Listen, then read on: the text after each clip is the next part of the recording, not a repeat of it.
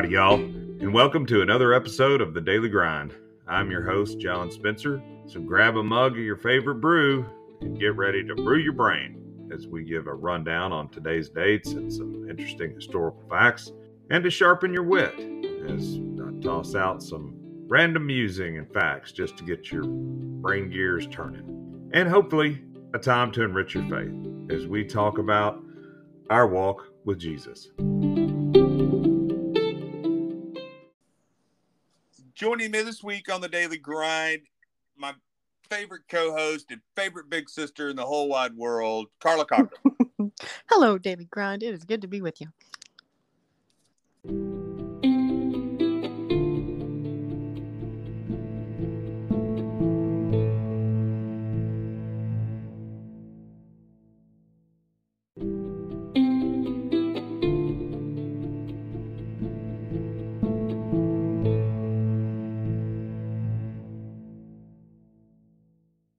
And now it's that time on the Daily Grind to brew your brain. It's Thursday, August 24th.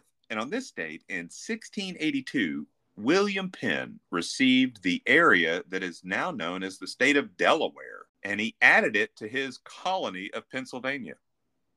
Wow, he covered a lot of ground. Yeah, he did. I didn't realize he was in charge of Delaware also. I know. Oh. And in 1932, Amelia Earhart became the first woman to fly across the United States nonstop. That's very exciting. Los Angeles to Newark, New Jersey. Wow. On this date in 1989, Cincinnati Reds manager Pete Rose was banned from baseball forever for gambling by Commissioner A. Bartlett Giamatti. Okay. Yep. Bummer. Because he was Charlie Hustle. I know. In 1995, on this date, Microsoft Windows 95 was released to the public of North America. Windows. And on this date, in 2006, Pluto was demoted from full planet to dwarf planet. No. Disapproved. I agree. I'm not a fan. No. I don't care what you say. Right. My textbook still has it in there from the one planet I kept from before. So August 24th is Maryland Day. Okay. It's Peach Pie Day. Okay. Yes. It's Waffle Day. Also, yes. And it's Pluto Demoted Day. Oh, no. Which I'm going to observe only as an opportunity to protest. In fact, it should be reinstate Pluto Day. Let's make a day, yes. Let's make a day. Reinstate Pluto. Pluto's a planet. Yeah. Go Pluto. And now it's that time on the Daily Grind to sharpen your wit.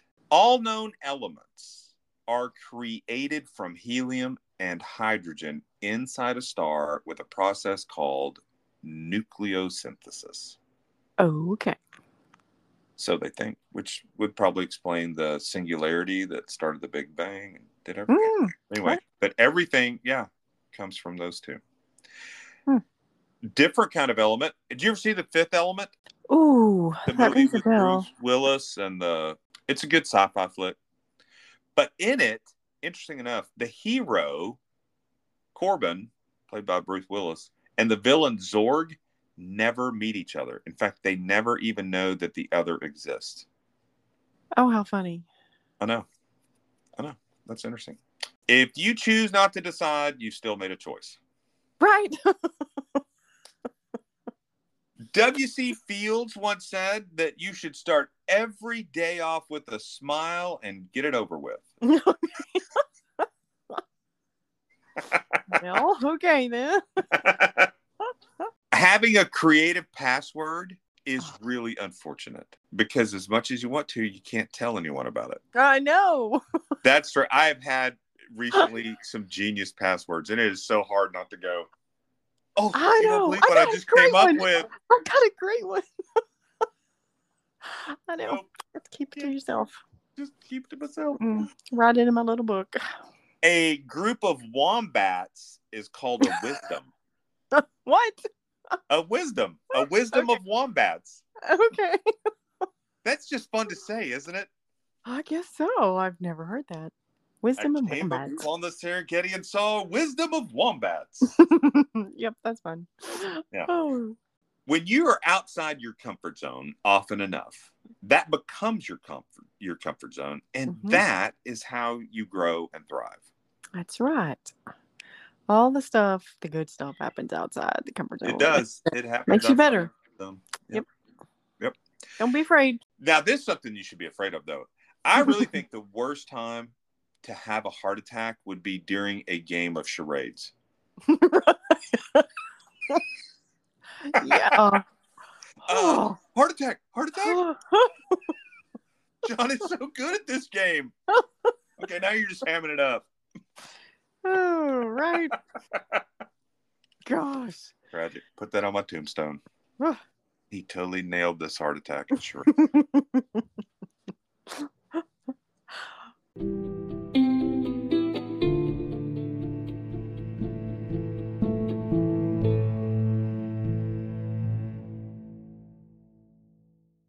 And now it's that time on the Daily Grind to enrich your faith. We're going to look at Hebrews 12:2, looking to Jesus, the founder and perfecter of our faith, who for the joy that was set before him endured the cross, despising the shame, and is seated at the right hand of the throne of God. I know it might sound cliche, but if you're struggling, if you're having a hard time making sense of just what's going on, I would say focus, look to Jesus. Set your gaze upon Jesus. I know for myself, I can tell when I'm not focused on Jesus. When I get focused on other things, whatever they might be, that's where my energies go. And that affects my attitudes, my affections, my purpose. And Jesus clearly said, you can't serve two masters. So we're going to look at the context first surrounding Hebrews 12:2 and then see what it has to say for us today. So the book of Hebrews was penned for Jewish individuals who had embraced Jesus' teaching and were following the way. And these early Christians found themselves so these followers faced mounting pressure to abandon their newfound faith and revert to their old ways. This letter aimed to inspire and bolster their faith, to guide them to remain steadfast in their commitment to Jesus. Often dubbed the faith chapter, Hebrews 11 outlines the lives of amazing individuals who demonstrated unwavering faith. And as that chapter transitions into the commencement of chapter 12, the focus shifts from advocating for a faith-driven life to offering inspiration for such a life. The author compiles a list of faith heroes. It's the Hall of Fame of Faith, a gesture that's both uplifting and motivating for the Jewish Christians who confronted and lived out trials, hardships, and persecutions. This paves the way for Hebrews 12:1, which bridges the previous discourse to a potent application for the readers. It's a compelling plea to manifest faith through action, and Hebrews 12:2 extends this call even further. So let's unpack 12:2. With context in mind, we're going to explore the significance of Hebrews 12:2. And to aid in that comprehension, we're just going to break this verse down into 5 sections, fixing our gaze on Jesus. So in a race, your focus must remain fixed ahead. When you glance backwards, it's going to hamper your progress. It's going to slow you down or even cause you to stumble. Sprinting full throttle while looking backwards is impossible. We end up losing our momentum, and often that results in our stumbling. Founder and perfecter of our faith. So as the founder of our faith, Jesus forged the way for us. He paved the way for us to regain righteousness.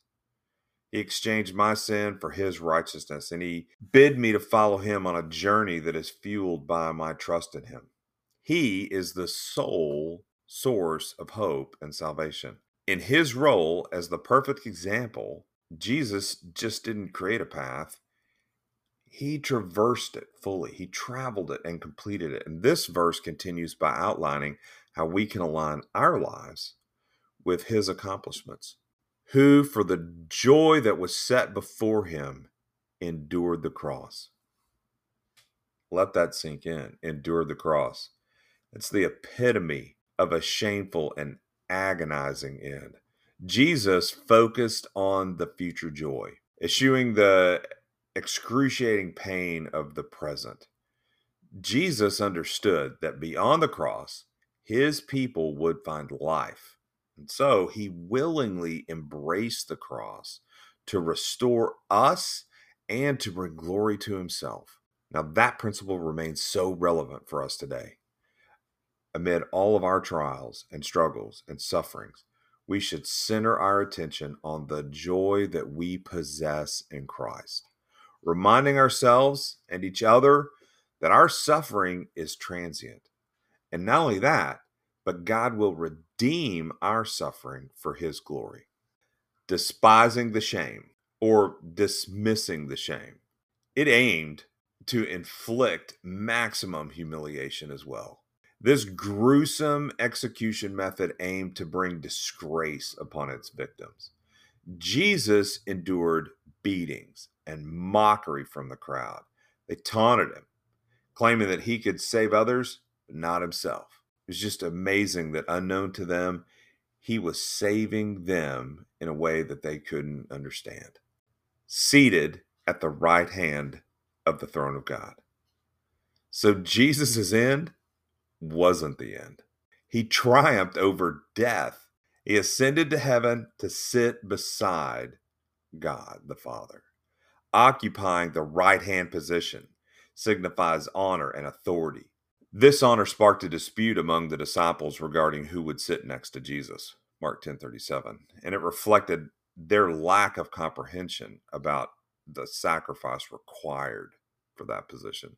The verse's conclusion underscores Jesus' authority and power, and it underscores that he completed the task set before him and is now residing at God's right hand.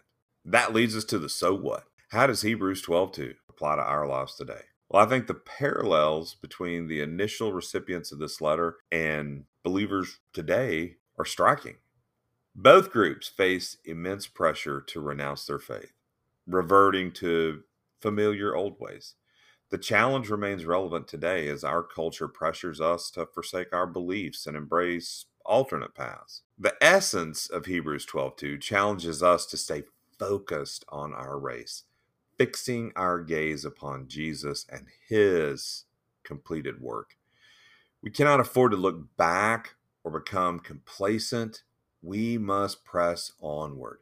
We have to keep our focus on Jesus. We can't make our focus the economy, the upcoming elections, our health, our plans for retirement. We need to keep our focus on Jesus, because whatever our focus is, that's ultimately going to be where our heart is. And this verse is also, I think, an amazing message of encouragement. We are not running this race alone. Jesus, the architect and embodiment of our faith, has paved the way, and he also empowers us. He serves as both our example and our source of strength. So, brothers and sisters, keep running. Resist succumbing to the distractions that this world presents that so vie for your attention, so want to draw your focus onto things, sometimes good and noble things. Remain committed to keep your focus on Jesus. By fixing your eyes on Jesus, you will discover an unparalleled well of peace and joy. Thank you for joining me today on another episode of The Daily Grind. There's some show notes with a link to my email address if you want to send me a comment, mention something that you want to see covered on The Daily Grind, have a question over something I've said, or if you just want to send me a good random fact or dad joke, that'd be great. I look forward to seeing you tomorrow. And in the meantime, have a great Thursday and grace and peace to you in the name